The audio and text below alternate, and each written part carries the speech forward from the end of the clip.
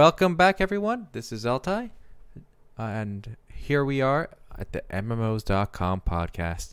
We had a long delay, but we're back now with episode 202, and I'm joined this week by Omer. All right. Lost my pacing there because it's been so long since we did this, you know? I know. Your intro there was a little off, Altai. Yeah, it feels weird, you know? It's been too long. Well, we are back again, and we'll be resuming the podcast every Tuesday as we can. We were away overseas in the Orient, as Altai was saying in the pregame. We were in Hong Kong and China for a while, and we didn't do it over there. We didn't have our microphones, and we had like one laptop. It wasn't a practical setup for us to do the podcast or the weekly news recap, but both of those are back on the schedule. And we missed quite a bit. We didn't get to talk about BlizzCon. Most of the drama and stuff was discussed over there already.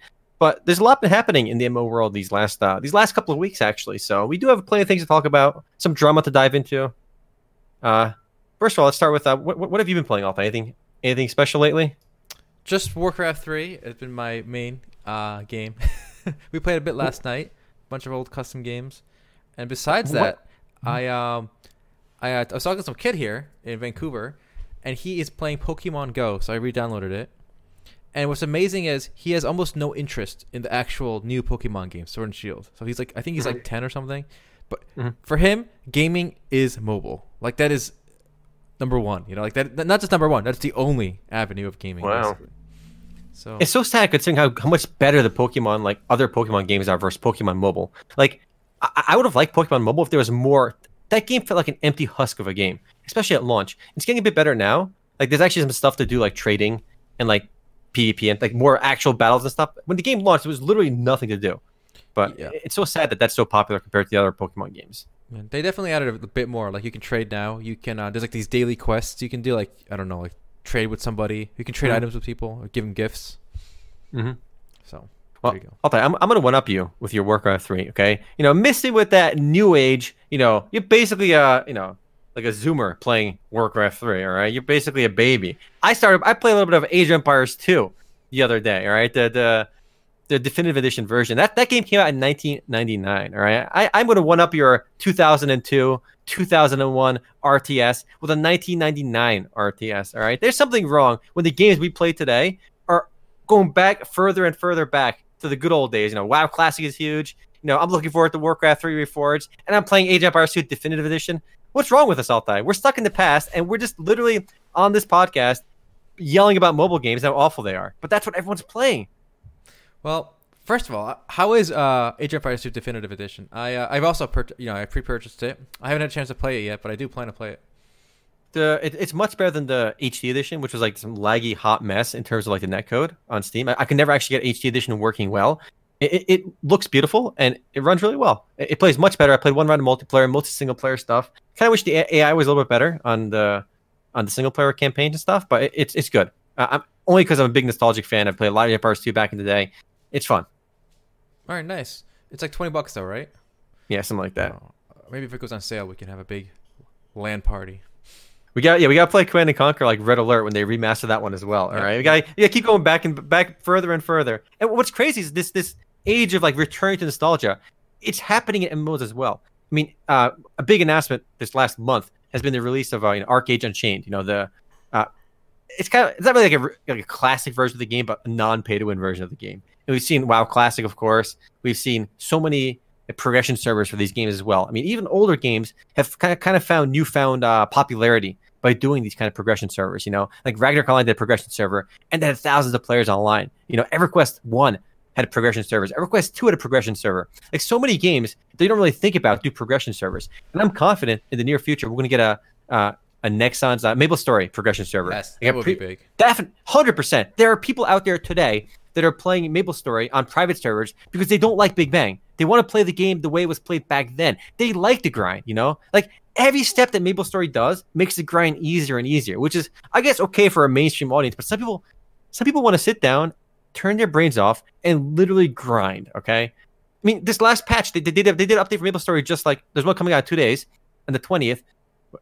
It's like one day actually. I forgot what day it is for a second. But they're adding a patch that's going to reduce the XP required from like 220 to 234 by another 25%. So if you play pre-Big Bang MapleStory, that game is unforgiving. All right, you die at like a high level, you lose like 5 hours worth of grind. So we're going to see more and more progression servers, more and more return to nostalgia, and the success of WoW Classic kind of proves that. Indeed. And we had like you said, we missed a whole bunch of big announcements while we were in Hong Kong. Not only did we miss BlizzCon, which we'll talk about, but we missed League of Legends announcing their 10-year anniversary. And they announced like a bajillion new League of Legends games. That was pretty surprising. I thought we'd get 1 or 2. We got like 4 or 5. You think that's surprising? So I mentioned in the chat to E Ballard at G-Star, Gravity announced 9 Ragnarok online games. Can you believe they pulled 9 games out of this franchise? Like, look, League of Legends, Riot Games pulling out like 4 games from the League universe, which has been the biggest like PC game in the world for like 10 years. Except maybe recently Fortnite was competing with it. Like, that's believable. But they pulled 9 games, and we've already had like 10 Ragnarok games in the past. They pulled 9 games from this franchise. Like, that is like the ultimate like milking of a franchise possible. They made a Ragnarok clicker, which they've already had, right? They had a Ragnarok clicker in the past. Now they have like a idle pouring clicker where you just like have a pouring that you click on. Like, what are they doing? To be fair though, they've been desperate with Ragnarok for a while. They've been milking that for a while. But with Riot, I mean, they've been a one-trick pony for 10 years now. You know. Yeah. So do you know? You have a list of how many games they announced? I know that they're doing a fighting game. They're doing a fighting game. They're doing a card game. They're doing a shooting game, like a hero shooter, basically. That's kind of weird. That is really weird. That's the one that kind of caught me off surprise. The other ones kind of like fit with the League universe, but like I don't know. I just didn't visualize like an FPS, like a shooting game within the League universe. It might be. I think they said third person. I'm not sure if it's first or third person, but it is a shooter. So a lot of new games coming out. I mean, some of these are PC games as well, so there's definitely some hope. I mean, we've been talking quite a bit about how much mobile games are taking over the world. It's been kind of a recurring theme in the podcast. I mean, if you look at all the earnings calls for these companies, we're going to go over those this week as well. A lot of fun ones to go over this week. But seeing some PC games being announced is definitely big news. I mean, I like the fact that we've had a lot of big Pearl Abyss announced, a bunch of PC games as well. That's a big one. Maybe worth going over that one. I know I put the news on at Moz.com, but there's like 4 new games they announced. Okay, so let's start with Pearl Abyss. Okay. I watched there's a prequel to Black Desert coming out called Crimson Desert. Yeah, very original name. And I actually love the trailer. And one of the interesting things about this game is going to be it's an MMO, but it's going to have basically a single player campaign, like this whole story mode campaign. And that's what the trailer really was about. I mean, I know we watched it together. Yeah. So that's pretty interesting. So what do you think? Successful? Not successful?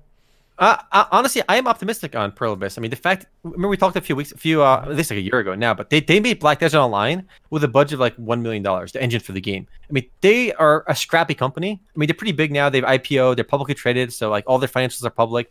But this company has gotten a lot done in the last few years. You know, we look at a company, all these Kickstarter bullshit companies that can't seem to release their current games, and we see big companies as well. Just they can't release games very quickly. Games just drag on forever. You know, Kingdom of the Fire 2 announced back in 2008 and finally came out like this month. But like this company announced like 4 games coming out like relatively soon in the next year or so. So I'm optimistic that Pearl Abyss can get shit done as a company. And for that reason, I think Crimson Desert will do well. I mean, the story looked pretty good. It looked like I was playing a single player like BioWare style RPG, like some story driven game. And it's gonna be an MMORPG as well. So it looks pretty legit. Did anyone else get Game of Thrones vibes from this? Like, oh, for sure. Every time they said the North, everyone's kind of like, at this point, if you hear the word the North, you're gonna think Game of Thrones. But not just the name, but like the way the guy looks, like with the black hair, kind of like like me. But like, he kind of looks like the Rob or Bran or whatever. I don't know. I got some strong Game of Thrones vibes. Yeah, for sure. So all the trailers and stuff, I'm sure most of you guys have seen it already. If you haven't, we just kind of compiled all the trailers over there. This Plan 8, an exosuit MMO shooter. I'm not sure what that means. We've got an exosuit MMO shooter coming out. This Plan 8 is being one of the people leading the development is one of the co-makers of Counter-Strike, the original Counter-Strike. The thing is, like, that used to mean something, but then what was that one other game that Goosen, what was the guy's name that made the co-creator of Counter-Strike, made that game that launched on Steam, was an epic flop. Oh my god, somebody in the chat? I don't remember the name, but yeah, there's some bullshit bullshit shooter. There's a bullshit shooter that one of the co-creators of Counter-Strike made, and it went nowhere. All right, absolutely nowhere, complete flop. I'm trying to think of the name right now, but it's escaping. Listen, all right. Gooseman. His name was Gooseman, wasn't it? Gooseman, CS, Counter-Strike. Min Lee was the guy's name. I'm gonna find the game name in a second, all right? Because for sure it's gonna come up on. Hey, you find the game name while I show you guys a trailer for another Perlibus game that I think looks pretty cool. This is like the childish kitty one. This is the one that I think we had some rumors about like last year even, but it is a PC game. It kind of reminds me of Pokemon. I'm not sure exactly what's gonna be happening in this game, but it kind of reminds me of Pokemon. You summon these little dudes that help you fight stuff. Mm-hmm. Korean Pokemon. There you go. Doki V, right? Doki V or Doki 5? I don't know. Doki 5. I mean, where's Doki 4? Where's Doki 3? Huh? It looks colorful. I like it. It looks different. Sadly, this is only a cinematic trailer. Obviously, we don't have any graphics here. I wish we had some gameplay. Yeah. The worst is when they show off trailers like this. Oh, it's just I want to see gameplay footage, but it's probably just an in-game cinematic. Yeah, these are not. These look like a cutscene. Yeah. So again, there's quite a few games coming out for Perlibus. They're getting some shit done. All right, respect for them. And Chat Arena as well is coming out. It's a fighting game. Our Arena Fantasy Fighter. That one actually, I'm the least excited for. So this is Same. Shadow Arena. It's supposed to be some kind of medieval battle royale or something, right? I don't know. Mm-hmm. Honestly, it seems like they really wanted to make a battle royale game on Black Desert, and like didn't really, I guess, go anywhere. So they wanted to make something standalone, I guess, with that concept maybe. But yeah, I'm not too excited for this one either. I'm looking forward to everything else on this list. I'm definitely excited for, like MMO shooter and Doki V as some kind of casual, even if it's like a hub world style game. It looks interesting. But you know what's funny? I bet the Shadow Arena is going to kill any hope that what's it called? That other battle royale has fantasy by those guys making that MMORPG. Apocalypse, something Apocalypse. Asher Creation Apocalypse. Asher Creation Apocalypse. This is that game. Hold on, we gotta talk. You brought it up. You brought the shit up. We gotta talk about this shit. All right. I think we called this a while ago. This is a complete and utter flop. Look at the games. Look at the Steam charts for Asher Creation Apocalypse. Literal 0. All right. We're down to 11 right now. All right. 11 boys.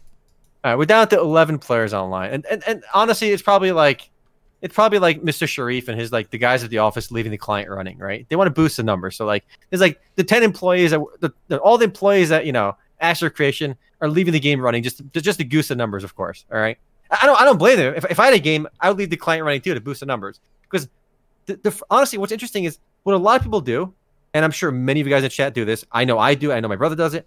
When you want to play a game like this, you see a new game, the first thing I look at, I don't really care about the reviews. I don't mind playing shit games. In fact, I like playing shit games. So the first thing I'll do, I'll look at people who are playing the game. Yeah. I'll check Steam charts. I want to see if people are online. If nobody's online, it's an instant pass. Like, you can't get a game of a battle royale with 11 players online. It's impossible. There's just not enough people in a single game. So because of that, this game is dead in water. There's no chance for this game to succeed. And I never bought the nonsense that they were saying earlier. Oh, it's just like a world for us to test our combat. This is going to help us develop the MMORPG. Yeah, bro. Then why is it that literally in like the pre-alpha that you tested for this, there was already a cash shop? The first thing they added to the game was some kind of cash shop and some monetization strategy. They got to test their payment system to see if it can accept money or more. Come on. There you go. Like that's like that part. Like if it wasn't available in beta, okay, that makes sense. But literally, the payment system and the microtransactions were built in at the beginning. That tells you when they designed this game, the first thing they thought of, they designed it around some kind of microtransaction model. So I ain't buying for a second this whole nonsense about it's just a place for us to test our mechanics. Bullshit.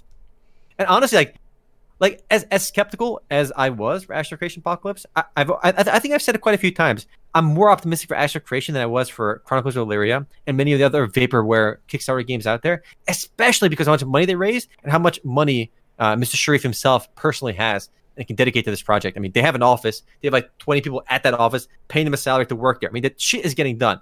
But seeing this game kind of dashed any hopes I had for the MMORPG. This is just like a lesson in just incompetence and just like I don't understand the fact that why they even released this. Like at a certain point, you could just sat down and be like, okay, we played this game in-house. It sucks. Okay, whatever. Maybe we don't know. Maybe we're missing something. Maybe it's a great game that we don't understand yet. All right. Maybe they thought it was great. They actually did an open beta for the game that ran for like 3 days or something. Right. It was supposed to be like a long open beta, but it only ran for like 3 days and they shut it down. And then they only ran the open beta every weekend and they shut that down as well because nobody was playing it. And then they did a big launch recently. And of course, like when all those open betas and all those playtests kind of show you that nobody wants to play this game, Why then do you launch it? You know, the best move they could have said was, you know what? We made this battle royale game. We collected a lot of useful data from players. We accomplished our mission by testing our mechanics, and now we're shutting it down. If they said that, okay, whatever. Well, they did that actually. They actually wiped the Steam page, right? So they they did what you said, but then for some reason they just brought it back, and then I don't know what they were expecting. Yeah, I don't understand what they were thinking. This game, they knew from their playtest this wasn't going to go anywhere. They absolutely knew, and they're hoping for a miracle. Like they were splashing money as well, guys. But hold on, guys, listen. For realsies, to any of the true Astro Creation believers out there, they were spending US dollars on advertising Astro Creation Apocalypse. Now, listen, guys, if this is merely a testing ground for their new mechanics and systems, why are they spending backer money, investor money, literal actual dollars on advertising Astro Creation Apocalypse? I saw Astro Creation Apocalypse ads on MMOs.com. They were spending money on MMOs.com for Astro Creation Apocalypse to drive more users to the game. That's not something you do for a product that you're using to test your mechanics out. Come on. Like, is anybody in the chat, is anybody buying that? It's crazy. I think a lot more people have realized, though, that this is getting a little more skeptical, a little more, a little more nonsense. Well, we're gonna leave the Shadow Arena at Pearl Abyss to show them how it's done. All right, how a janky medieval battle royale is done. All right. Because we mentioned Pearl Abyss. Maybe worth going over their earnings as well, which came out recently. Actually, this one's not too spicy. We'll skip this one. Spoilers: they make a lot of money on mobile. They made a little more money on PC because Pearl Abyss ended up buying CCP, which makes EVE Online, and it's integrated with their earnings now. So they make a little more money on PC. But basically, all of Pearl Abyss's money comes from mobile games. But it's cool that all these new games they announced were PC games. These weren't mobile games, Also, we did get an actual date for the release of the Black Desert Mobile finally. Yes. Global launch December 11, not too far away. And this is pretty cool. If you pre-register the mobile version, which is free, you get a free copy of the PC or Xbox version of Black Desert, which still costs like $10, right? Yeah, it's awesome. So the game is basically free if you at this point, if you just pre-register for the mobile version.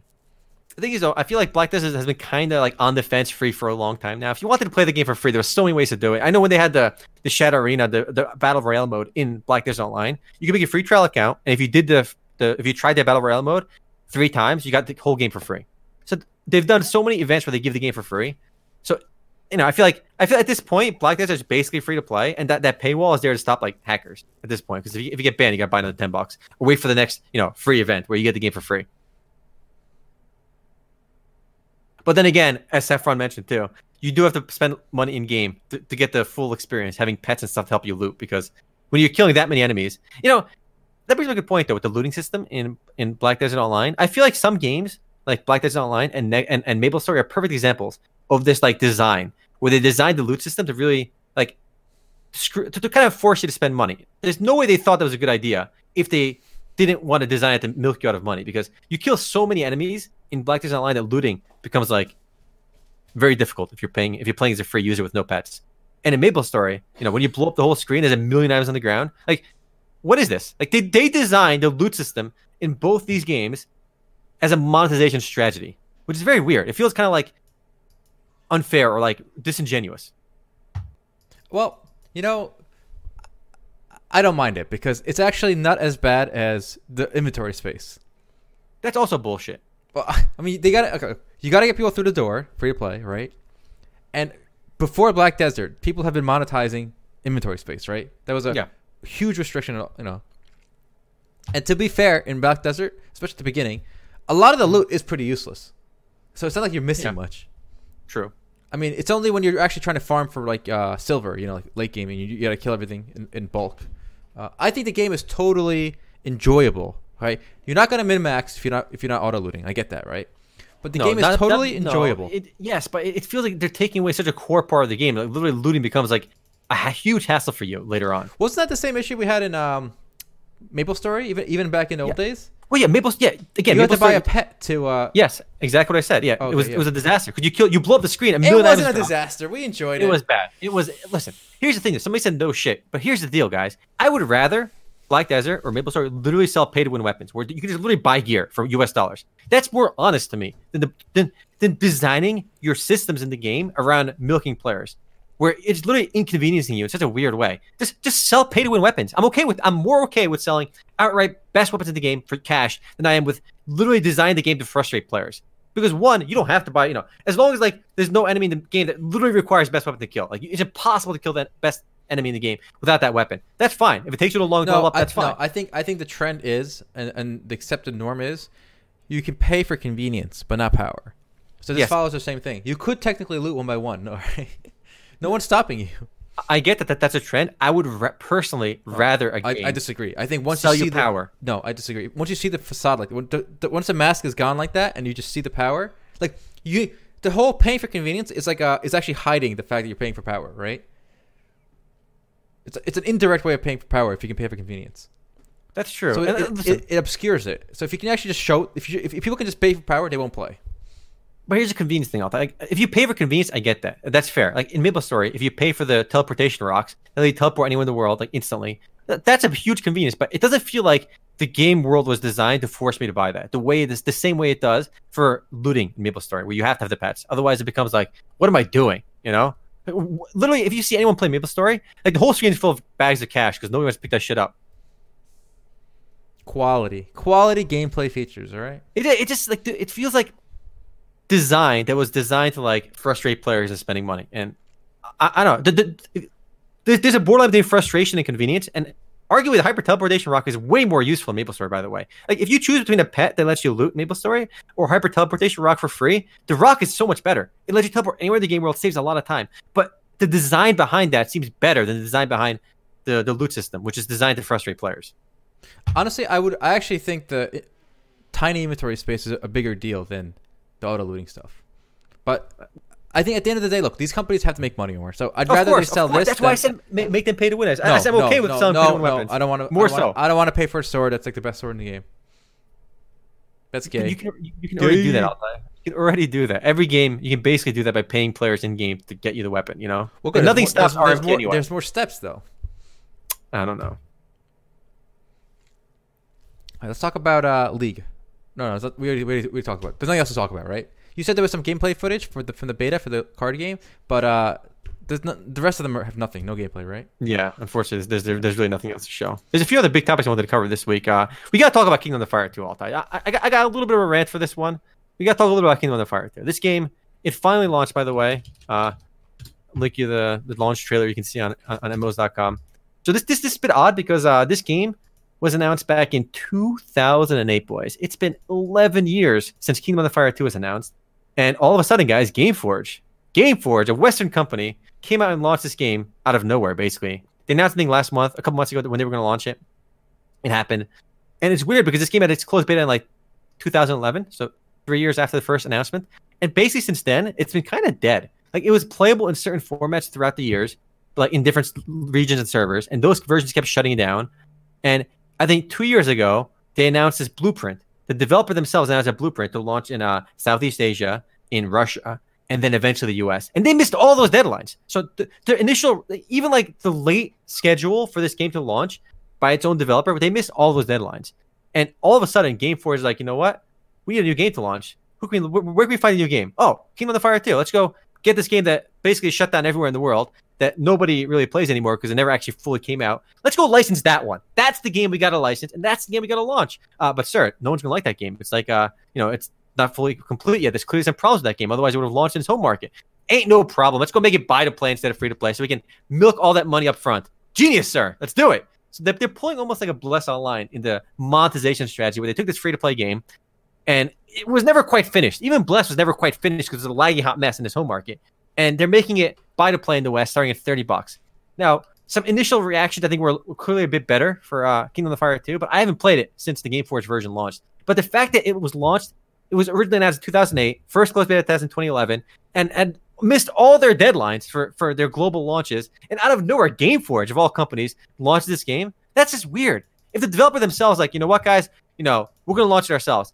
I get that. That's fine. That makes sense. But it's weird that GameForge now is launching this game. It's weird. What do you think? It is strange. And did you know more? It's actually out on Steam too. It's not just I know, of course. So it's actually got 400 people playing right now on Steam. I'm curious how many people will remain playing this game in like a week. 2 weeks. Honestly, this number that's not a very impressive start at all. I mean, 500 people for this I mean, game? honestly, it's more than I thought it would be, which is, I don't know if that's a good. I don't know if that, take that for what it's worth. No, but here's they were. It's not like for example, Critica Reboot, right? That game also launched just like this last week, right? And they launched with 3,000 players on the first weekend, and they're 2,500 players on it right now. It's just a reboot of Critica Online, but by the developers themselves. So, and Critica Reboot, spoiler guys, spent zero money on advertising. How do I know this? I ain't seen the ads at MMOs.com for them. That's a good way to tell who's advertising. If you see ads at MMOs.com, that company's spending money. Kingdom of the Fire 2, they bought like the site skins. They splashed good money around both on MMOs.com and other websites. So they spent money advertising their game. And not only that, if you kept an eye on Twitch, they paid a lot of Twitch streamers to play the game as well. There was some sponsored streams for the game. In fact, I've only seen sponsored streams for Kingdom of the Fire 2 when I looked at it. I'm sure there's some actual people playing now too. But it just somebody said they probably got the license dirt cheap. Yeah, they did. But there's a reason the license was probably dirt cheap, because nobody else was publishing this game. The developer didn't even publish it themselves, which leads me to think it seems like a cash grab based on their business model. Yes. If it was a free-to-play game, whatever. It was made free-to-play in Korea. It's free-to-play here. That's fine. But they made it buy-to-play, and it's like a 12-year-old game now. You know what here's the curious part. So I'm reading some reviews on Steam. Some people are positive. Most are negative. One guy's saying, okay, it's not bad. There's some problems, but they can be fixed. But here's the problem. Can they be fixed? Does GameForge have access to the code? Do they have the code base? Can they actually change things? Or are they just taking what, it was frozen in time when the Koreans gave up on it and just kind of pushing it out there? Like, are the bugs in the game fixable? Like, do the people at GameForge have the capacity and access to the code to actually fix it? I don't know. That would be interesting to know. Yeah, and people are saying that the translations are atrocious as well. Yeah, like, there's so many little things that part doesn't really bother me, to be honest. Well, the one thing GameForge can do is do the translation. When you license a game, one of the few things as a publisher you're supposed to do is at least fix the grammar errors and translate the game. The localization is what the publisher is supposed to do. The bug fixes are what the developer is supposed to do. But there is no developer anymore, is there? Yeah, I don't know. I think the developer is still around, but it's just weird that the game doesn't exist anywhere else except now this English version. I'm pretty sure the Chinese version shut down, the Taiwanese version shut down. I'm not sure about the Korean version, but I'm pretty sure it doesn't exist either, because I remember checking the Wikipedia page for the Korean version. I couldn't find it. So, like you said, I don't think these problems are fixable, because it's only what GameForge themselves can do. I mean, GameForge is a pretty big company. They're owned by some huge German conglomerates, so they clearly can do some stuff. They were playing a lot with the code they could do some stuff, obviously, but I'm not optimistic on what they can actually do. And this was a big financial boondoggle. This is actually one of the most expensive games ever developed, according to the own developer. They spent over $75 million making this game, and it basically didn't go anywhere. Oh, thank you for that sub, ZGW. 5 months in a row. Much love. Isn't Blue Side the developer officially bankrupt? I don't know. I mean, let's find out. I don't think they're bankrupt, but I don't think they have anything going for them. Mm-hmm. It's kind of just floating in Yeah, it's just weird that this I find it so strange and almost like misleading to a degree to have this game without like mentioning the background behind it. I mean, obviously, GameForge has no incentive to talk about like the checkered history of this game, and they advertise with us too. So I mean, we should be too negative with them, but we're keeping it real. Like, if you look at the Korean website for this game, let's see what it says. Kingdom of the Fire 2, the Han game. Is this even playable? Here's the official. Black Desert made about 1 million. By the way, this is the official Korean publisher for Black Desert for Kingdom of the Fire 2. I linked it in Twitch chat. Well, guys, it's coming soon. How is the Korean version coming soon, and every other version shut down and not accessible? But for some reason, the Western version is available, but the Korean version is not. Also, the Russian version, which is supposed to be by 4Game, I'm pretty sure they just shut that down completely. I think they completely gave up on it. Where originally, the Korean developer basically said, we want to release the Russian version first, a Korean version, Southeast Asian version, Russian version, then English version. But the only version that's playable is the English version. What happened to the rest? They all shut down. They all failed. And then we get the buy-to-play scraps left over. It just seems like a last-ditch effort to monetize the game is what it seems like. I mean, it seems so obvious. It's a cash grab at this point. Yes, I agree. It is. And it's just weird. It's kind of sad. Because the game tried to do some unique stuff, Yeah, so again, I'm looking at the Wikipedia article, and this is when there was a lot more excitement for this game in early 2017 when they kind of re-announced new release schedules and like, this game isn't dead, we're going to do it. But MMOG Asia announced that beta for Kingdom of the Fire 2 from May 22nd, 2014, and then they shut it down literally like 1 month later, actually, which is remarkable. So the beta was in May 22, 2014. Developer revealed that there would be no data wipes after the launch of a beta, and very shortly after they shut it down in 2017 permanently. And it looks like the Russian version never actually launched. So I am not optimistic on what's going on with this game. I think there was a period in the mid 2000s when a couple of different studios were trying this blend of RTS and MMO, which is what Kingdom Under Fire 2 does. If you can't tell by the gameplay video we showed, it's basically lots of units you're fighting at a time. You're these huge battles, but you're also commanding like these soldiers, like NPC like armies. So basically, it's trying to mix RTS and MMO elements. There were a few games that tried stuff like this. I think they all flopped, right? I don't think any of them actually succeeded. And I don't think this one is gonna do it either. I think the tech is too old. I don't know what engine they're using, but it's probably not anything new. So I just don't think it's a viable product. All right. And enough shitting on that for now. I got a bit of a story, Altai. All right, a little bit of a story. All right, it deals with an issue we talk about quite a bit on this stream: harassment and player behavior in MMORPGs. All right, so somebody messaged me, sent me an email actually on at omer@mos.com. I'm gonna go ahead and send it to you, Altai, and let's see what you think. All right.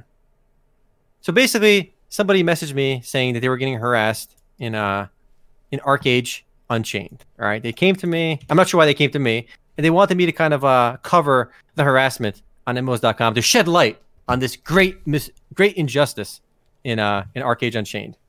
So here's the email. I'm not showing you who sent the email, so we respect the privacy over here. All right, boys. So, all right. I just thought this was really odd because he emailed us, and we're the guys that for a long time have said basically we don't want players to get banned over like talking shit in games. So what happened here was this guy's basically saying he wants to bring light to that ArcAge allows toxic players in their game. So he's complaining that people are being mean to him in the game, and they're vote kicking him from dungeons, from instances in the game, and it's actually a violation of the TOS. And and the GMs aren't doing anything about it. And he wants us to shed light on this issue. And unfortunately for him, I replied to this guy, and I thought about it. Like, wait a minute, I replied to this guy saying basically like, buck up. What the fuck? Like if you're getting kicked out of your group, you're probably doing something wrong. All right. Or somebody's being mean to you, go block them.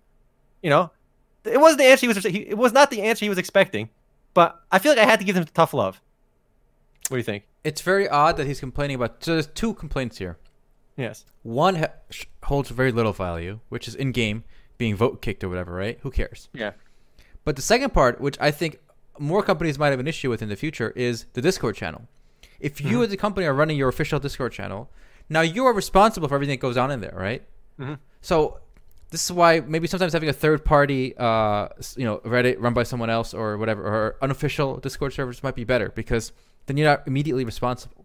So I'm curious if you go into like a Discord channel of ArcAge and you start doing like illegal stuff, like literal, like let's say CP, or you're just trading CP, how much of that falls on ArcAge now? I don't think any of it. I don't know. Pretty sure I'm just saying Discord it's just interesting to think that there's twofold issues here. One, harassment in game, which is not real harassment, right? Because it's just vote kicking. It's not like they're also if you're harassing in game with even messages, you just block them. Problem solved. Right, but presumably if you can block them on Discord too. Yeah, you can block them on Discord, but it depends on what they're posting. I don't know. It's just weird. It's interesting. And what's interesting to me is like when I play Final Fantasy 14, I have seen numerous occasions where people are complaining that they're being, like, no joke, guys. People tell me, like, people complain in Final Fantasy 14 that I'm being stalked in game. What can I do? I'm like, are you fucking serious? Just fucking block them or teleport somewhere else. Who cares?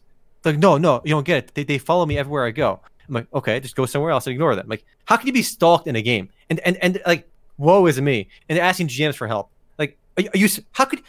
I'm just laughing. Like who? What kind of person to be so worried that being followed in game by an avatar? I think it's attention seeking. I think they're just doing it on purpose. Like they want attention. Maybe I don't think they're legitimately worried. Yeah, it's really strange that like people say that, and sometimes unironically that they're saying they're being stalked in a game. Really, I feel like this whole like almost like the SJW narrative of safe spaces. I don't want to get too much into SJW nonsense, but I think a lot of the left wing stuff on the SJW stuff is actually there's a pretty good nuanced argument for some of that stuff. But a lot of that is kind of creeping into games in such a weird way, where the idea, I'm afraid in the future that griefing somebody in a game can get you banned eventually. Definitely.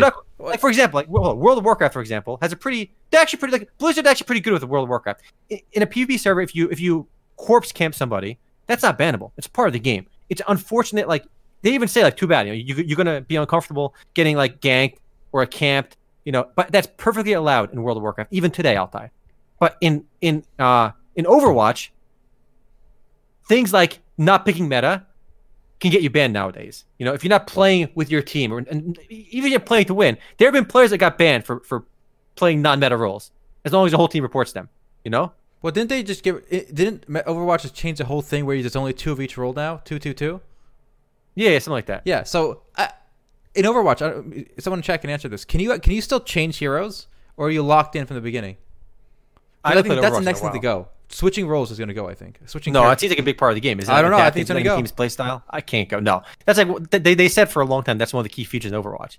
But it does seem like because WoW is older, it kind of grandfathered into the old like mindset where griefing players in game is allowed, and stuff like in EVE Online, griefing is allowed. But I am worried that in new games, literally griefing other players is going to become a bannable offense, even though it's allowed in the mechanics. I'm afraid that's going to be the future. Yes, I think you're right.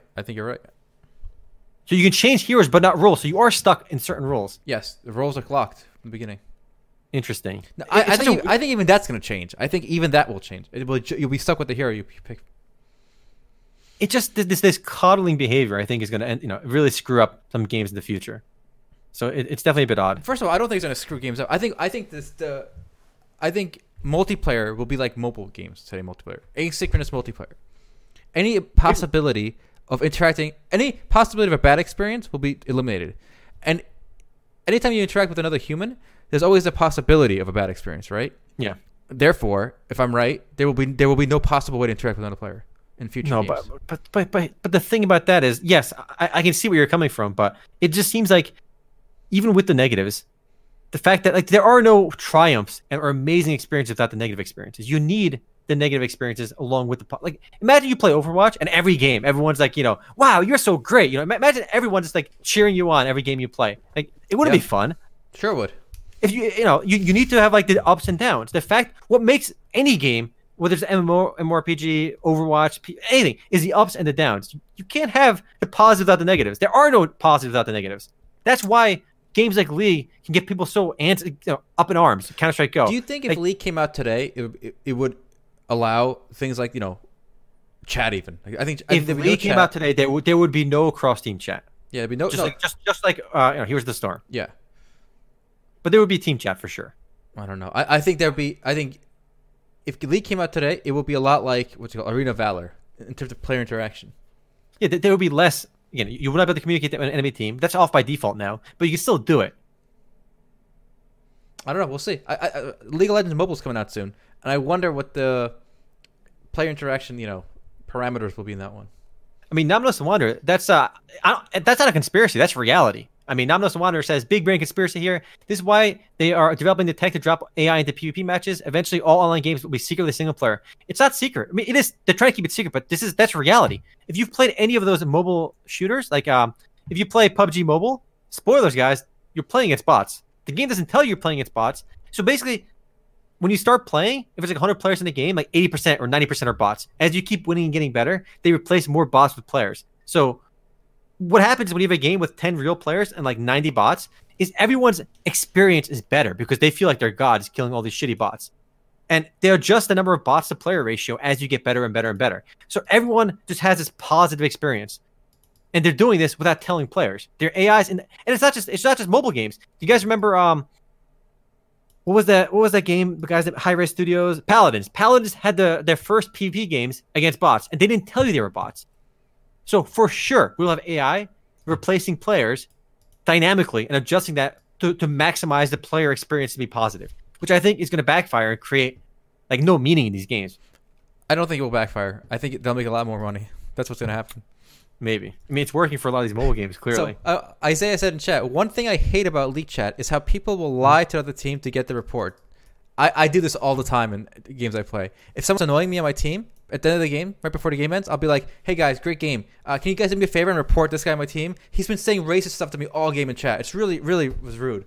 And he'd be like, "No, I wasn't. This guy's lying." Honestly, the big brain play is the big brain play in League and Dota is like every time the enemy team makes a mistake, you have to get the other team to bandwagon on that guy. So like if you win a team fight, for example, and there was one like the top laner wasn't there, and you win a team fight 4v5, you say like in all chat, "Lol, good thing that the top Singe wasn't there or something, or that the top Akali wasn't there." And they're like, "Oh shit, you're right, he wasn't there." And then their whole team will be ganging up on that one guy who wasn't there. And like it kind of destroys the team from within. You know, you want to give the enemy team an excuse, because everybody wants an excuse, and they'll probably be looking for it themselves too. But when the enemy team acknowledges the reason that you want to fight was because the other guy wasn't there, the enemy team will eat that shit up and destroy themselves from within. That's not bannable, Isaiah 12. That's not. No, you can say good thing this other player wasn't here, and then that's fine. Enemy team will jump on that right away. And somebody says you can get reported for saying GG nowadays. I think you have to say if you say GG easy, you can get banned. You gotta put the easy in there. If you just say GG, you're fine. The easy is what gets you banned. All right. Here's a fun, somewhat related story. Mm-hmm. So DeepMind, I think we could all this year and last year, DeepMind has been working with StarCraft 2 to make an AI, right? Mm-hmm. And so now they I don't know. I think we announced it like a few months ago where they were actually putting DeepMind in on matches that players were queuing for. So you get a chance to queue against the AI without knowing who you were fighting. Mm-hmm. So now they're saying DeepMind is Grandmaster level, better than 99.8% of players with all three races, and with much more restricted parameters. For example, they can't see like everything on the map. They can only see what's on the screen, just like a player, right? And they got to move around the mouse. Mm-hmm. So if you're playing, let's say you're playing StarCraft, right? And your opponent leaves the match, but instead of telling you the opponent leaves the match and just ending the game, because that can be annoying sometimes, right? You're like halfway through a game, somebody leaves, right? Mm-hmm. The AI takes over right where that player left off at his rank, and you keep playing the match. Would that be cool? But here's the problem, Altai. That would lead to a whole like new sling of insults, where you could be like, you could tell people, "Oh God, can you please leave so we get the AI to take over because you're shit," like, like that'd be such a good insult to leave. Like, "Oh, you're doing really bad this game. I don't know what's going on. Like, you're probably stressed out. Just leave the game and let the AI take over." Can you imagine in League? Okay, so maybe in StarCraft is a bad example because in StarCraft, once one player leaves, the game ends with a victory. Yeah. But imagine in League of Legends where if a teammate leaves on one of the teams, he screws the game up for 9 players, right? Yeah. But imagine if he leaves and you immediately gets controlled by an AI. It would kind of save a lot of games, I feel. Mm-hmm. All right, Altai, I want to talk a little bit about the most remarkable statistic I read all month. All right, Altai? Let's see if we find it. So the average revenue per download for a mobile game, Lineage M, is astounding. This is the most astounding statistic I read all month. So guys, the average revenue per download of Lineage M is $279 with over 8.2 million downloads. Remember, this is average revenue per download, not per paying user, per active user. This means if you downloaded the game, even for a second on your phone, you just downloaded it. On average, you spent $279. Wow. That counts people that played the game for 2 seconds and the people that play it all year. This is the largest figure I've seen for any mobile game. And this isn't just a game with like 500 downloads. It has 8.2 million downloads. This game made over 2.3 billion in revenue since launching in 2017. So just to put that number in perspective again, if this game was available as a buy-to-play game, okay, as a retail price, sticker price, you buy once, play forever, no cash shop. If they had that business model and they charged $250 for the game, and they sold a remarkably successful 8.2 million copies of the game at $250 each, they'd still make less money than being free to play. Isn't that crazy? That is crazy. Because if they charge $250, and if you sell 8.2 million copies in like a year or 2 years since the game launched, that's a runaway success. Very few games get that many sales. Very few. You'd be one of the best-selling games if you sold 8.2 million copies. At $250 a pop, you are still better off being free to play than you are charging $250. That is absolutely nuts. And look at this amazing game you're getting for that amazing price, guys. Wow. Can you believe these graphics? There you go, Pocky. If you're curious, give it a try. But watch out, Pocky. If you download the game, on average, they're gonna get you for $279. All right, game of the year right there. So it is astounding to me that they can make that kind of money from a mobile game. And this is why, guys, we're going to see more and more mobile games. You know, there's no like, it's crazy. When companies look at this, why are we selling our game for $60 one-time fee when this goddamn mobile game that looks like it's from 1999, which by the way, it is like from 1999. It's a remake of the original Lineage game, is making $27 per download. So these mobile games are absolutely insane how much money they can make. And this is the craziest one. Boys, we got to make a mobile game. We got to make some money. Remember, this was the exceptional example, right? Yeah. This is exception on the same article though. Lineage 2 Revolution. Remember that game, guys? That was like they literally paid Shroud. They paid literally every big Twitch streamer to play this game. But like that 1 week, everybody was playing Lineage 2 Revolution because everyone got some of that NCSoft money except MMOs.com. People said we didn't get that money. But this game has much more downloads, right? Lineage 2 Revolution has 30.5 million downloads, unique downloads. Okay, on average, they made $57 per download. But that's over 30 million downloads. That's still insane. It made over $1.7 billion in revenue. And I think the only reason the revenue per download is lower is they literally paid every streamer to advertise the game. And that brought in a lot of casuals to the game that played for 5 minutes like, what the hell is this they uninstalled? So, and even with that, it's $57. I downloaded this game, by the way, guys. I think Altai downloaded it. So we spent $0, by the way. So we brought down the average. But the average per download is $57. You know why? It's 3D. You got to go with the 2D look of this OG Lineage, guys. That's where it's at. Also, here's the remarkable. This is amazing too. If we look at the best-selling video games of all time, Altai, all time, and we look at Lineage, if we assume Lineage Revolution was a retail copy, available at $60, how much would it sell? You think? Where in the list would it be? Would it be high up on the list? Say it again. Repeat that. Okay, so let's look at the list of best-selling video games of all time. All right. And if we look at the total downloads for this game, and we assume each of these downloads is a purchase, all right? Every download equals one $60 purchase for a full budget game. Where would it be on the list of best-selling games in terms of units? For Lineage 2 or 1? This Lineage 2 with 30.8 million downloads. Oh, it would be, well... It's going to be pretty high on that list all time. Yeah. Probably top 10. Look at this list. So I gave you a list of the best-selling video games of all time. So if we put Lineage 2 Revolution on this list, it would be above Elder Scrolls V Skyrim. And that game was released God knows how many times, all right? And some of these don't really count. Like Wii Sports doesn't really count. It was included with every copy of Wii, you know? And the thing is, if we look at the 30.5 million downloads, guys, the game made average $57 per download. The average revenue per user is actually higher than any other game on this list. The average Minecraft user doesn't spend $57. The average Tetris player only pay like $20 at launch, and that's it. Grand Theft Auto 5 probably has a higher average revenue per user. But a lot of these other games are one-time buys, you know? And the price went down after release. Whereas this is $57 per download. It's insane. This is why you're going to see more mobile games as free-to-play. Free-to-play isn't like... You make more money as a free-to-play game than as a full-budget game. There's more money in a free-to-play than there's as a retail price. Especially in mobile. Mm-hmm. World's going to go like this in the future. No cost. But here's the thing, too. But that's why I think I've been saying for a long time, when it comes to like Final Fantasy XIV and World of Warcraft, I am okay with companies like Square Enix just doing a bit more monetization. I'm okay if they put more like stuff in the cash shop and do a little more. They do more microtransactions. But people go up in arms the second there's even one iota of like extra convenience for paying players in a game like Final Fantasy XIV. But we have to give them that slack. If you don't give them that slack, they're going to make only mobile games because they can make so much more money in mobile games. Speaking of mobile games, I think we're going to continue to see some classic MMORPG names that we know, from PC era go to mobile. Like this week, Handbitsoft announces Granada Espada Mobile. So this is a game that was pretty different than a lot of other MMORPGs for its era. And the shtick here was you control 3 characters at once. Mm-hmm. So the gameplay is obviously not from the mobile version. There is no gameplay of the mobile version yet. It's from the actual PC version. But it's good to see a game like this at least get somewhat revived, right? This was one of my... It's an oldie. It's one of the better, I think, free-to-play MMORPGs of that era. 26 months in a row. Much love, Kineris. Thank you for the happy birthday. Much love. Oh, you're in the big 3-0 club now, right? I am. I am. Oof. I'm level 30 now, boys. Level 30 IRL. I am no longer in my level 20s.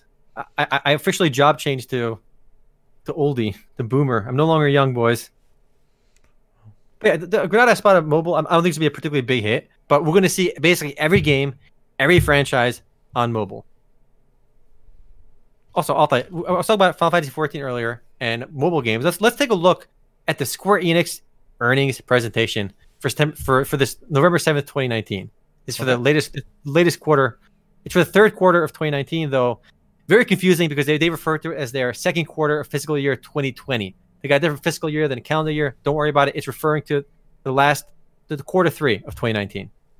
So what's interesting here is Final Fantasy 14 still makes pretty good money, boys. Still makes surprisingly pretty good money. If you scroll down, you can see on slide number 9, you'll see their HD Games revenue. They had no major releases this last quarter, so you're not going to see any big numbers there. For the digital entertainment and MMO revenue, you can see on slide 10. Wow, look at that big boost. Look at a big boost is because of the new expansion for Final Fantasy 14 finally got included in their data. The last quarter was not really the launch period. They kind of captured the early access period, but the official launch was in this last quarter, I think July or something.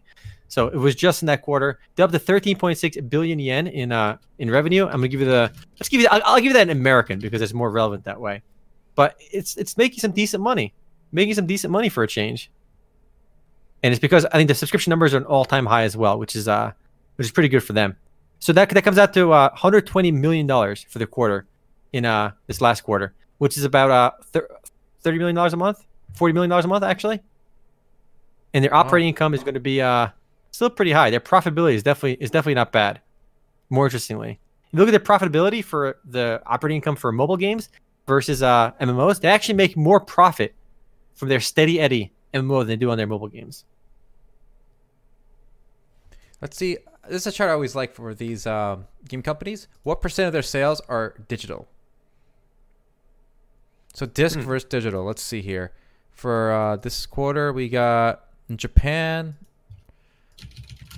Well, they still have a million discs. Even in America, 2.3 million disc sales.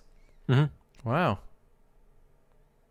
Here's a funny point. That half the income is people buying race chains to become a Viera, which was the new race in Shadowbringers. I'm sure a lot of people do that. I kind of wish they broke down the numbers between monthly subscriptions and microtransactions. That'd be a really interesting statistic to hear, but they never break it down.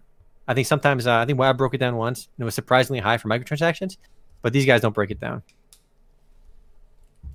But MMOs, at least Final Fantasy 14 on the PC as an MMO, is still doing surprisingly well in terms of, their numbers. And honestly, I'm okay with them if they want to monetize a little bit more at the cash shop. I think we as players should let it, shouldn't get too upset over stuff like that, because otherwise the alternative future is all mobile games.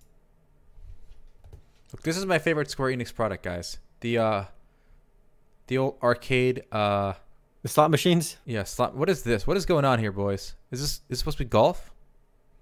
I think people don't realize, but Square Enix makes money off those arcade machines. They make money off publications as well. They're a manga publisher as well. They own a Manga Up app. Their manga publishing division did pretty well this quarter as well, but the numbers are still nowhere near what they make from mobile games and PC games. I mean, Woozy TV, I've been saying that for a while. I mean, I don't like pay to win, but I still defend generally fair stuff companies can do to monetize. It just seems like every time a company tries to monetize a bit more, people go up in arms. No matter how much how fair it seems. They're not jumping the shark or doing something really crazy, making completely pay to win. It's over very small things people get very upset over. But nobody seems to get upset over mobile games where people go full on pay to win. So it's very strange. Yeah.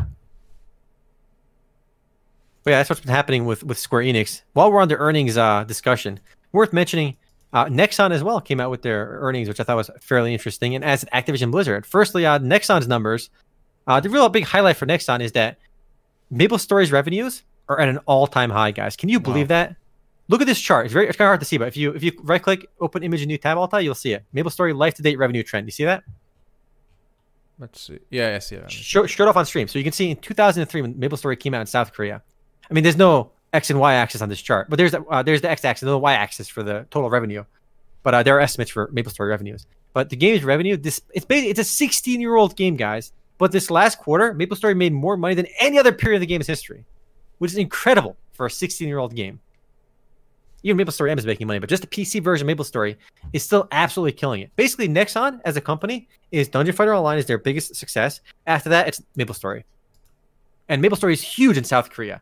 even the American version, Nexon America, the most popular Nexon America game is still MapleStory. I mean, throughout all these years, when Nexon kept making shit games and launching new games and trying new games, the only game that was actually really busy was always MapleStory. I think this is still always worth looking at, and it amazes me. So if you look at Nexon's revenue by region, 45% is Korea, 34% is China, 6% Japan, 6% North America, and 9% the rest of the world. It's so small. They're so small outside China and Korea. Mm-hmm. Yeah, Nexon is basically a Korea-China company. All of North America is 6%. Remember, it's 6% after they've made some big acquisitions. Nexon bought like 3 gaming companies in America. They bought some mobile studio that makes these really weird stories games. Yes, I think they're called stories, right? Yeah. It's like there's so many ridiculous ads for those games too. So they increased their North America revenue by buying other companies, and it's still such a tiny fraction. Though PC gamers represent though. If you look at their 74% of revenue is from PC versus only 26% from mobile. So Nexon is still very much a PC company because of Dungeon Fighter Online and MapleStory.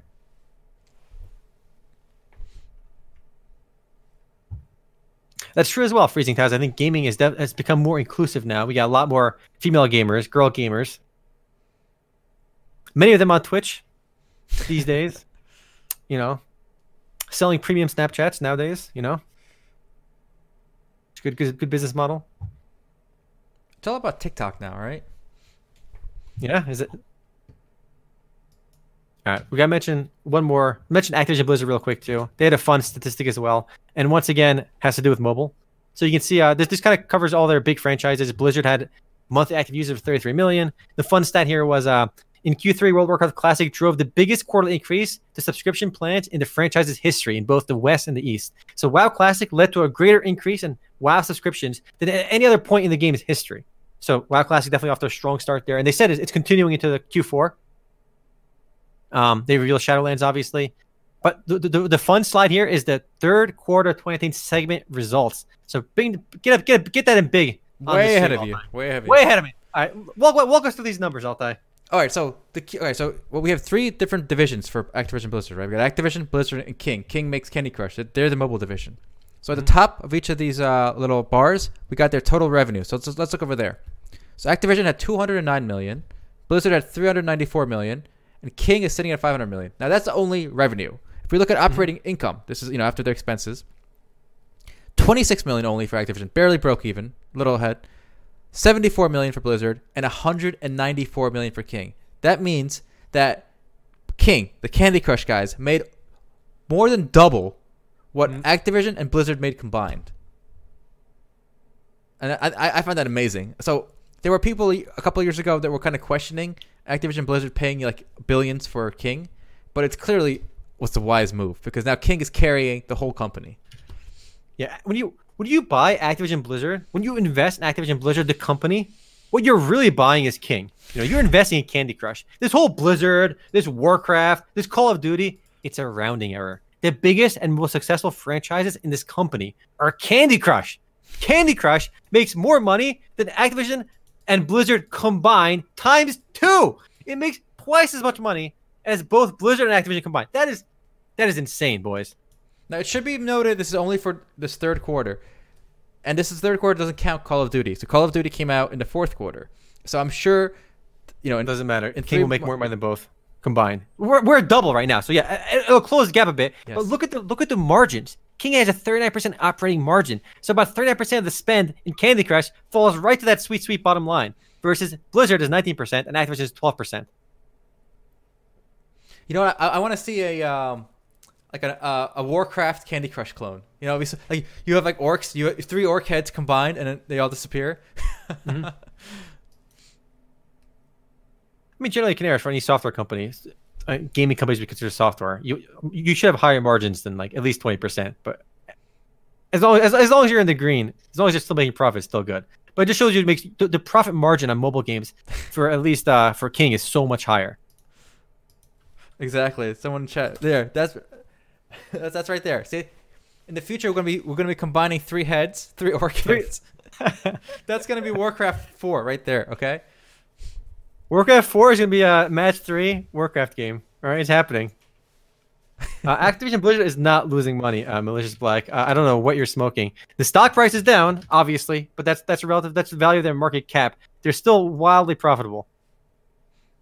So I don't know where you're getting where you think they're losing money. This is all public information. So since you mentioned that, we can look at the actual. I think I linked to it actually in that article. So if you click on bring it up. Somebody said that they're losing money. Let's go prove them wrong on stream. Click that source, Altai. Click the source. All right. Click the source. Scroll down to page 4. Page 4. Third quarter results. Q3 GAAP revenues of $1.28 billion, exceeding their estimates of $1.11 billion. GAAP earnings per share of 26 cents versus guidance of 5 cents. By the way, if your GAAP earnings per share is positive, you are in that sweet, sweet net income territory. Q3 net book is $1.2 billion. Yeah, EPS means earnings per share. So for every stock out there, they made 26 cents. So that's a profit. Yeah, so we're talking millions and millions of dollars in profit. We give hundreds of millions of dollars. I'll get the actual number from their financial statements. Their actual, total net income for the quarter is going to be $204 million for the last 3 months. So they're quite in the positive over there. Stock price has been down since last BlizzCon, but we'll see where that ends up in the future. I'm pretty sure, despite all the hate, I think Diablo Immortal is going to make some sweet, sweet China bucks. Oh, yeah. Well, actually, Diablo Immortal might have some competition depending on when it comes out. I want to talk about this a little bit. Path of Exile had a huge announcement, too, while we were gone. So they announced Path of Exile 2, which is... I don't like the name, to be honest, because it's still Path of Exile. It's just a second campaign. Second 7-act campaign.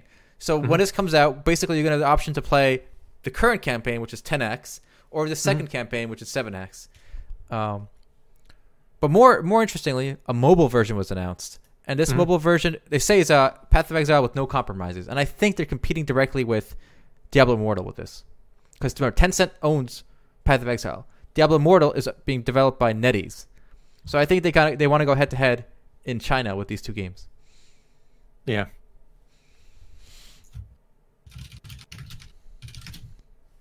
So it is weird because, like you said, it's two different campaigns, and apparently they both meet up at the same shared experience at the end. Yes. Yeah, so at the end, it's basically just one big update. So the name itself, very confusing. I'm not sure why they chose to go with that.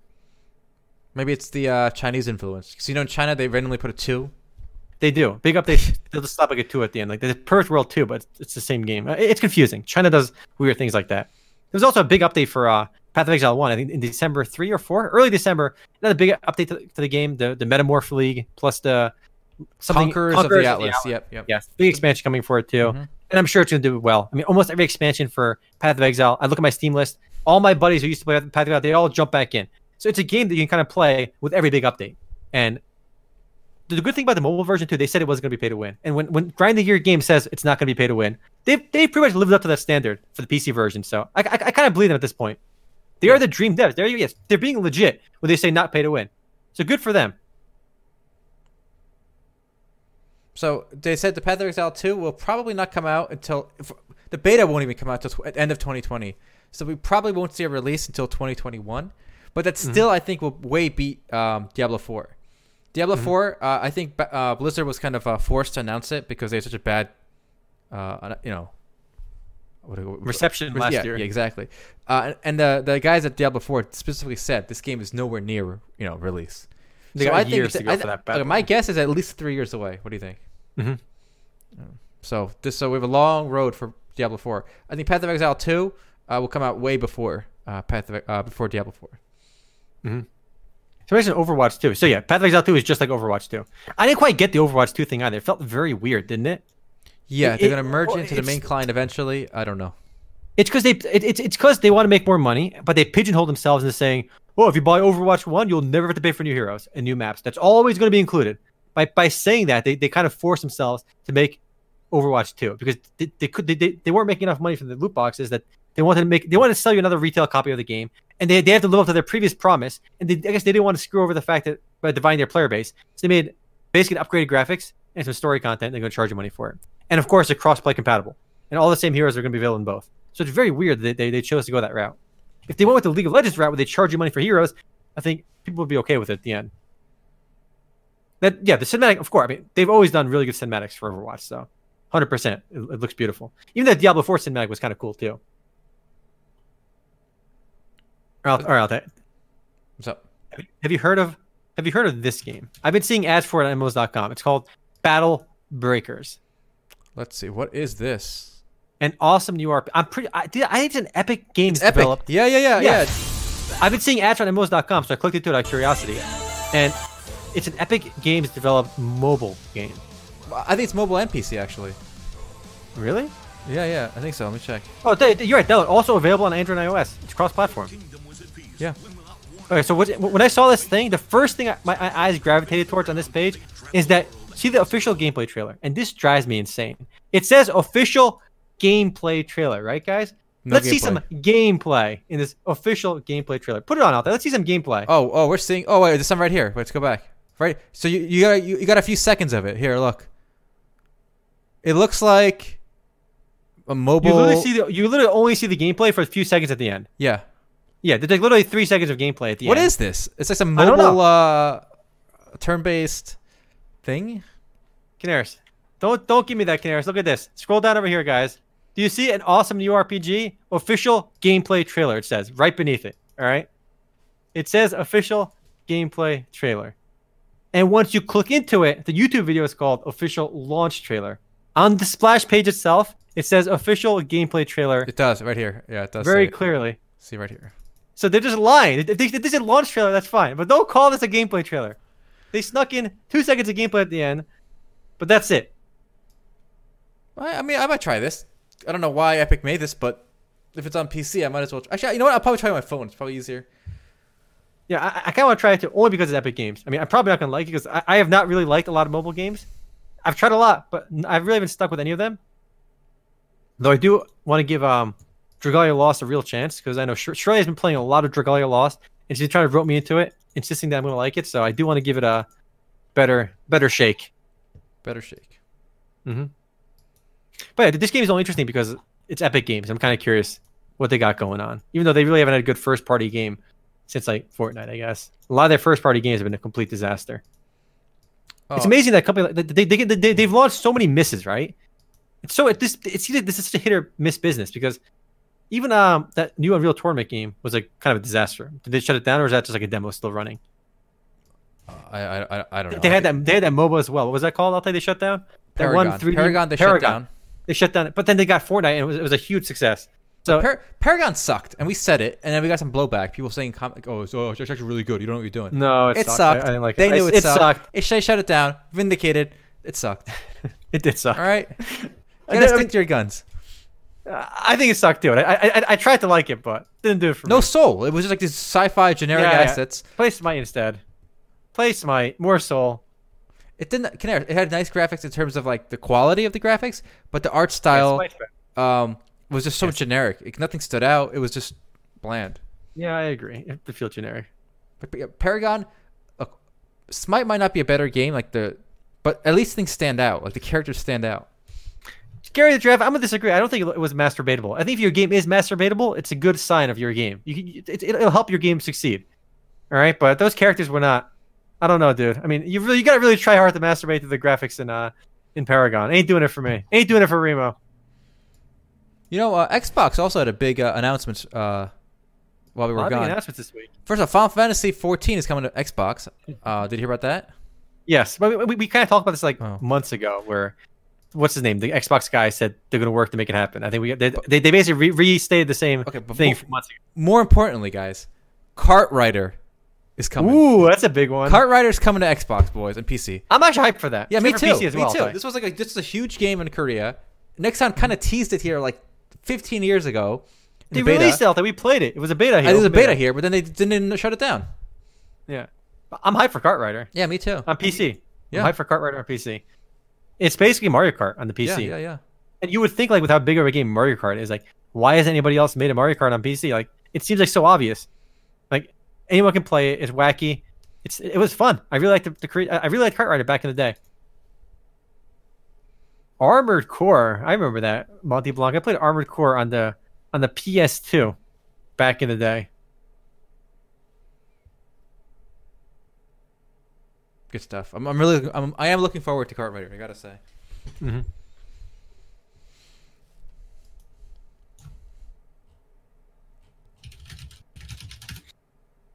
All right. The Zone of the Enders Armored Core. There you go. The game is so popular in South Korea. Honestly, it's also really popular in China now too. There's a mobile kart rider came out in China and is doing really, really well apparently. Kart Rider Pog, hell yeah. We had a lot of big announcements this week, guys. So I think there's a game you put a story up for. I haven't played it yet. I'm curious what you guys think of Project Arena. This is a mobile slash PC crossplay MMORPG that looks like Maple Story 2 clone. But why? Who asked for this? So that's a good question, Altai. Who did ask for that? I feel like if you're going to clone MapleStory, clone the more popular one. You know, MapleStory 1. How generic of a project? Or honestly, it's very generic. It might be like a placeholder name, but it's just funny that how much it looks like MapleStory. Yeah, from the I don't get it. To the graphics. I don't get it either. What are they doing? Clone MapleStory 1, bro. Mm-hmm. Yeah, I don't got it. It looks so much like MapleStory 2. Like even like the subtle things, you know, like not just the graphic style, but like the boss designs of I don't know. Namno's asking the real question though: does it have an end game? Which is the problem with MapleStory 2. You just run the same dungeon like 50 times trying to get to one piece of gear. Yeah, there you go. Lord FOE asking the important things. F MapleStory 3. I'm waiting for Freestyle 3. Hell yeah, dude. Yo, I have 100 hours clocked into Freestyle. I know obviously it's not that much compared to other people, but I played a lot of Freestyle 1 back in the day as well. All right? I'm an OG Freestyle street basketball player. All right, great game. When is PUBG 2? Oh, I have some bad news, guys. So, I think last year at G-Star, Nexon said they were working on a kind of their version of Monster Hunter. Do you guys remember this? Dragon Hound? Vaguely. Well, they canceled it. It's gone. It's dead. Another Nexon canceled game. Rest in pepperoni. I think actually in the Nexon earnings report they did mention a few other games are coming soon. I mean, I don't know if we showed this slide last time, but you can see they got some stuff on there. All right, they got Final Fantasy 11 mobile. How is that going to work? Have we heard anything on that yet? No. I'm curious because like Final Fantasy 11 is not a good UI game. I don't say that translates to mobile, but if they can make a good version, like if Nexon or if anyone can make a good mobile MMORPG that doesn't feel like autoplay nonsense, they can make money. I think they're already making money with the autoplay nonsense too. But like, I would love to play a good mobile MMORPG that it's not autoplay. Do you think Black Desert mobile has a chance in the West or no? I'm not optimistic. I think it's gonna be just like Lineage. Like it really felt like Lineage 2 Revolution. Boo. I played the Korean version. It's basically Lineage 2 Revolution, but with a better character creator. You got more options in character creation. Graphics are a little bit better. But the game, I mean, Lineage 2 Revolution is still a huge hit in South Korea. I think Black Desert Mobile is still a huge hit in Korea and Japan as well. So Black Desert Mobile is doing well in both Japan and Korea, but I don't think Lineage 2 Revolution is doing particularly well in NA. I'm kind of curious where it is, because I know when it launched, they spent so much money trying to make Lineage 2 Revolution a thing. Let me see. Let's see. Do you think it's in the top 500 Altai? In NA? In NA? 500? Games or apps? No, all-time grossing. Ooh. No. It's not. That's remarkable. Lineage does not show up at all on the top 500 highest grossing iOS games list. But you have games like Garena Free Fire, Spooky Night, you have Star Trek Fleet Command, Jackpot Magic Slots Casino is on this list, Altai. But you don't have Lineage 2 Revolution. So it's remarkable how much that game fell off the radar. Is it even playable still in the West? Or did it shut down? It must be playable. Yeah, they spent a lot of money promoting this game. Let me see if I can find it. I'm curious. I'm sure it's still playable. I feel again they spent way too much money to shut it down. Yeah, it's still on here. Dragon Hound honestly looked pretty bad. I saw the trailer. There wasn't really too much to go off of there. But yeah, it's. I think we can get the same reception in the West from Black Desert. I got yet another announced mobile MMO for you because there's so many of these. This one is based on the Ni no Kuni world. Yeah, this one looked really pretty actually. Yeah, it does look really cool. And it looks good graphically, but I'm just scared gameplay wise it's gonna be the same nonsense.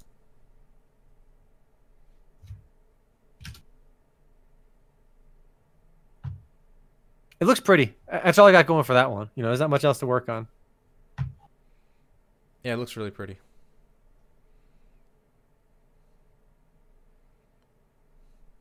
World of Tanks Blitz apparently is still big on mobile.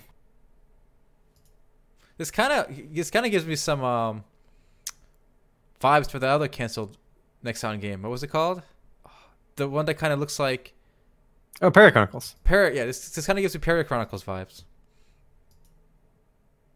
Although, can you guess the most popular mobile game in USA? Most highest revenue generating mobile game? Probably Clash of Clans or something. Candy Crush, baby. Well, yeah. Candy Crush. Should have guessed. We were just talking about how much money should have guessed. King was making. Candy Crush, boys, is minting that sweet bucks. I don't understand how. I don't get it. What I don't get is why is Toon Blast number 11 on this list, which is the Candy Crush clone? Makes no sense. What is the top 5? Alta, do you have App Annie? They can see it too. I have to log in here. You can just screen cap it. All right. You guys, let me say they're just games, so we can get ignore all the other nonsense. Let's take a look. I'm gonna screen cap the top grossing games, and this is today, and this is only in USA. All right, I'll link it to you. FGO is popular. FGO is huge, but not in America. FGO is not popular in America. It is very popular in Japan. Makes over $1 billion a year because of its success in China and Japan. In the West, I think Fake Grand Order is like number 250 or something. All right, so Clash of Clans was number 3. Mm-hmm. Homescapes is number 2. I don't know what that is. I think I've seen someone play this. I think you just design a house, like a layout. Toon Blast, representing Turkey, baby. All right, good job. Good job, Turkey. You're on the list. Gardenscapes is number 5. I guess that's like Homescapes. Mm-hmm. Game of Thrones Conquest is number what, 7? Mm-hmm. Shit. Good job, Turbine. Turbine saved themselves with that one.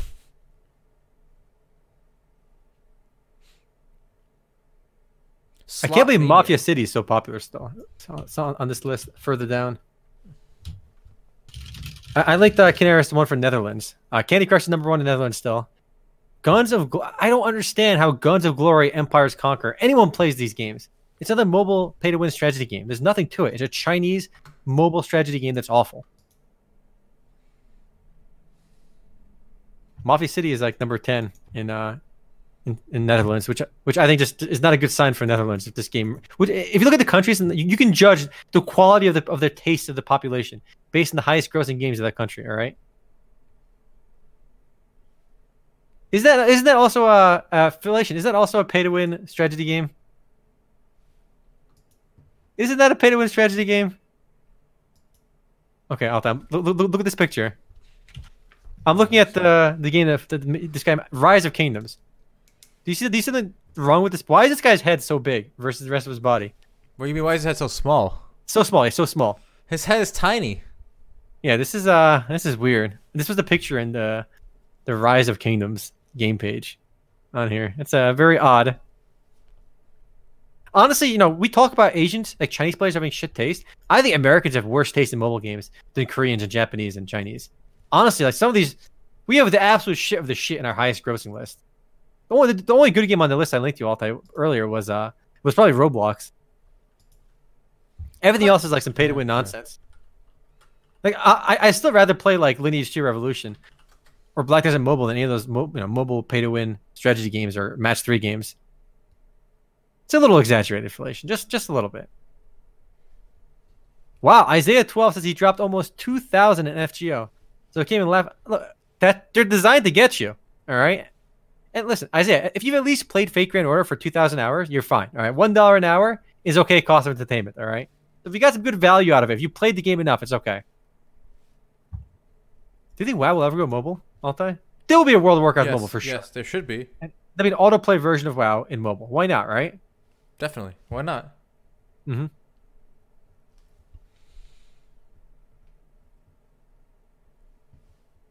You know what's funny though? Okay, so Diablo Immortal, I think it's a joke because it's being outsourced to Netmarble or NetEase, right? So it's kind of I feel like it's kind of shameful for Blizzard. But if Blizzard themselves make a mobile game, I think we as players should at least be we shouldn't attack it right away, like we did with Diablo Immortal. I think Diablo Immortal deserves the hate it got because they just outsourced one of their key franchises to some bullshit Chinese company. But if they do it themselves, we should at least give it a chance. We shouldn't attack it immediately. Yeah, I think that's fair. We got to embrace mobile gaming, boys. All right, we're just boomers over here, hanging on to our playing WoW Classic. I'm playing Age of Empires 2 Definitive Edition. We're playing Warcraft 3 every night, Altai. In 2K19, we're playing Warcraft 3 on BNet. All right, we're playing tower defense games on BNet. We're stuck in the past. I mean, Kickoff 55. I mean, everyone's playing on mobile nowadays, though. I mean, they're going to go there. I'm always going to prefer playing on my giant 27-inch monitor, but the world has left us behind. All right, I got a shitty Kickstarter, but we can save it for the post game because it's not MMO related. All right, well, that's a good point to leave off then. So we'll be back to our regularly scheduled weekly appearances here, guys. Thanks for sticking with us during this long hiatus. And stick around, and we can bash Kickstarter. I love it. All right. Later for you too. Peace.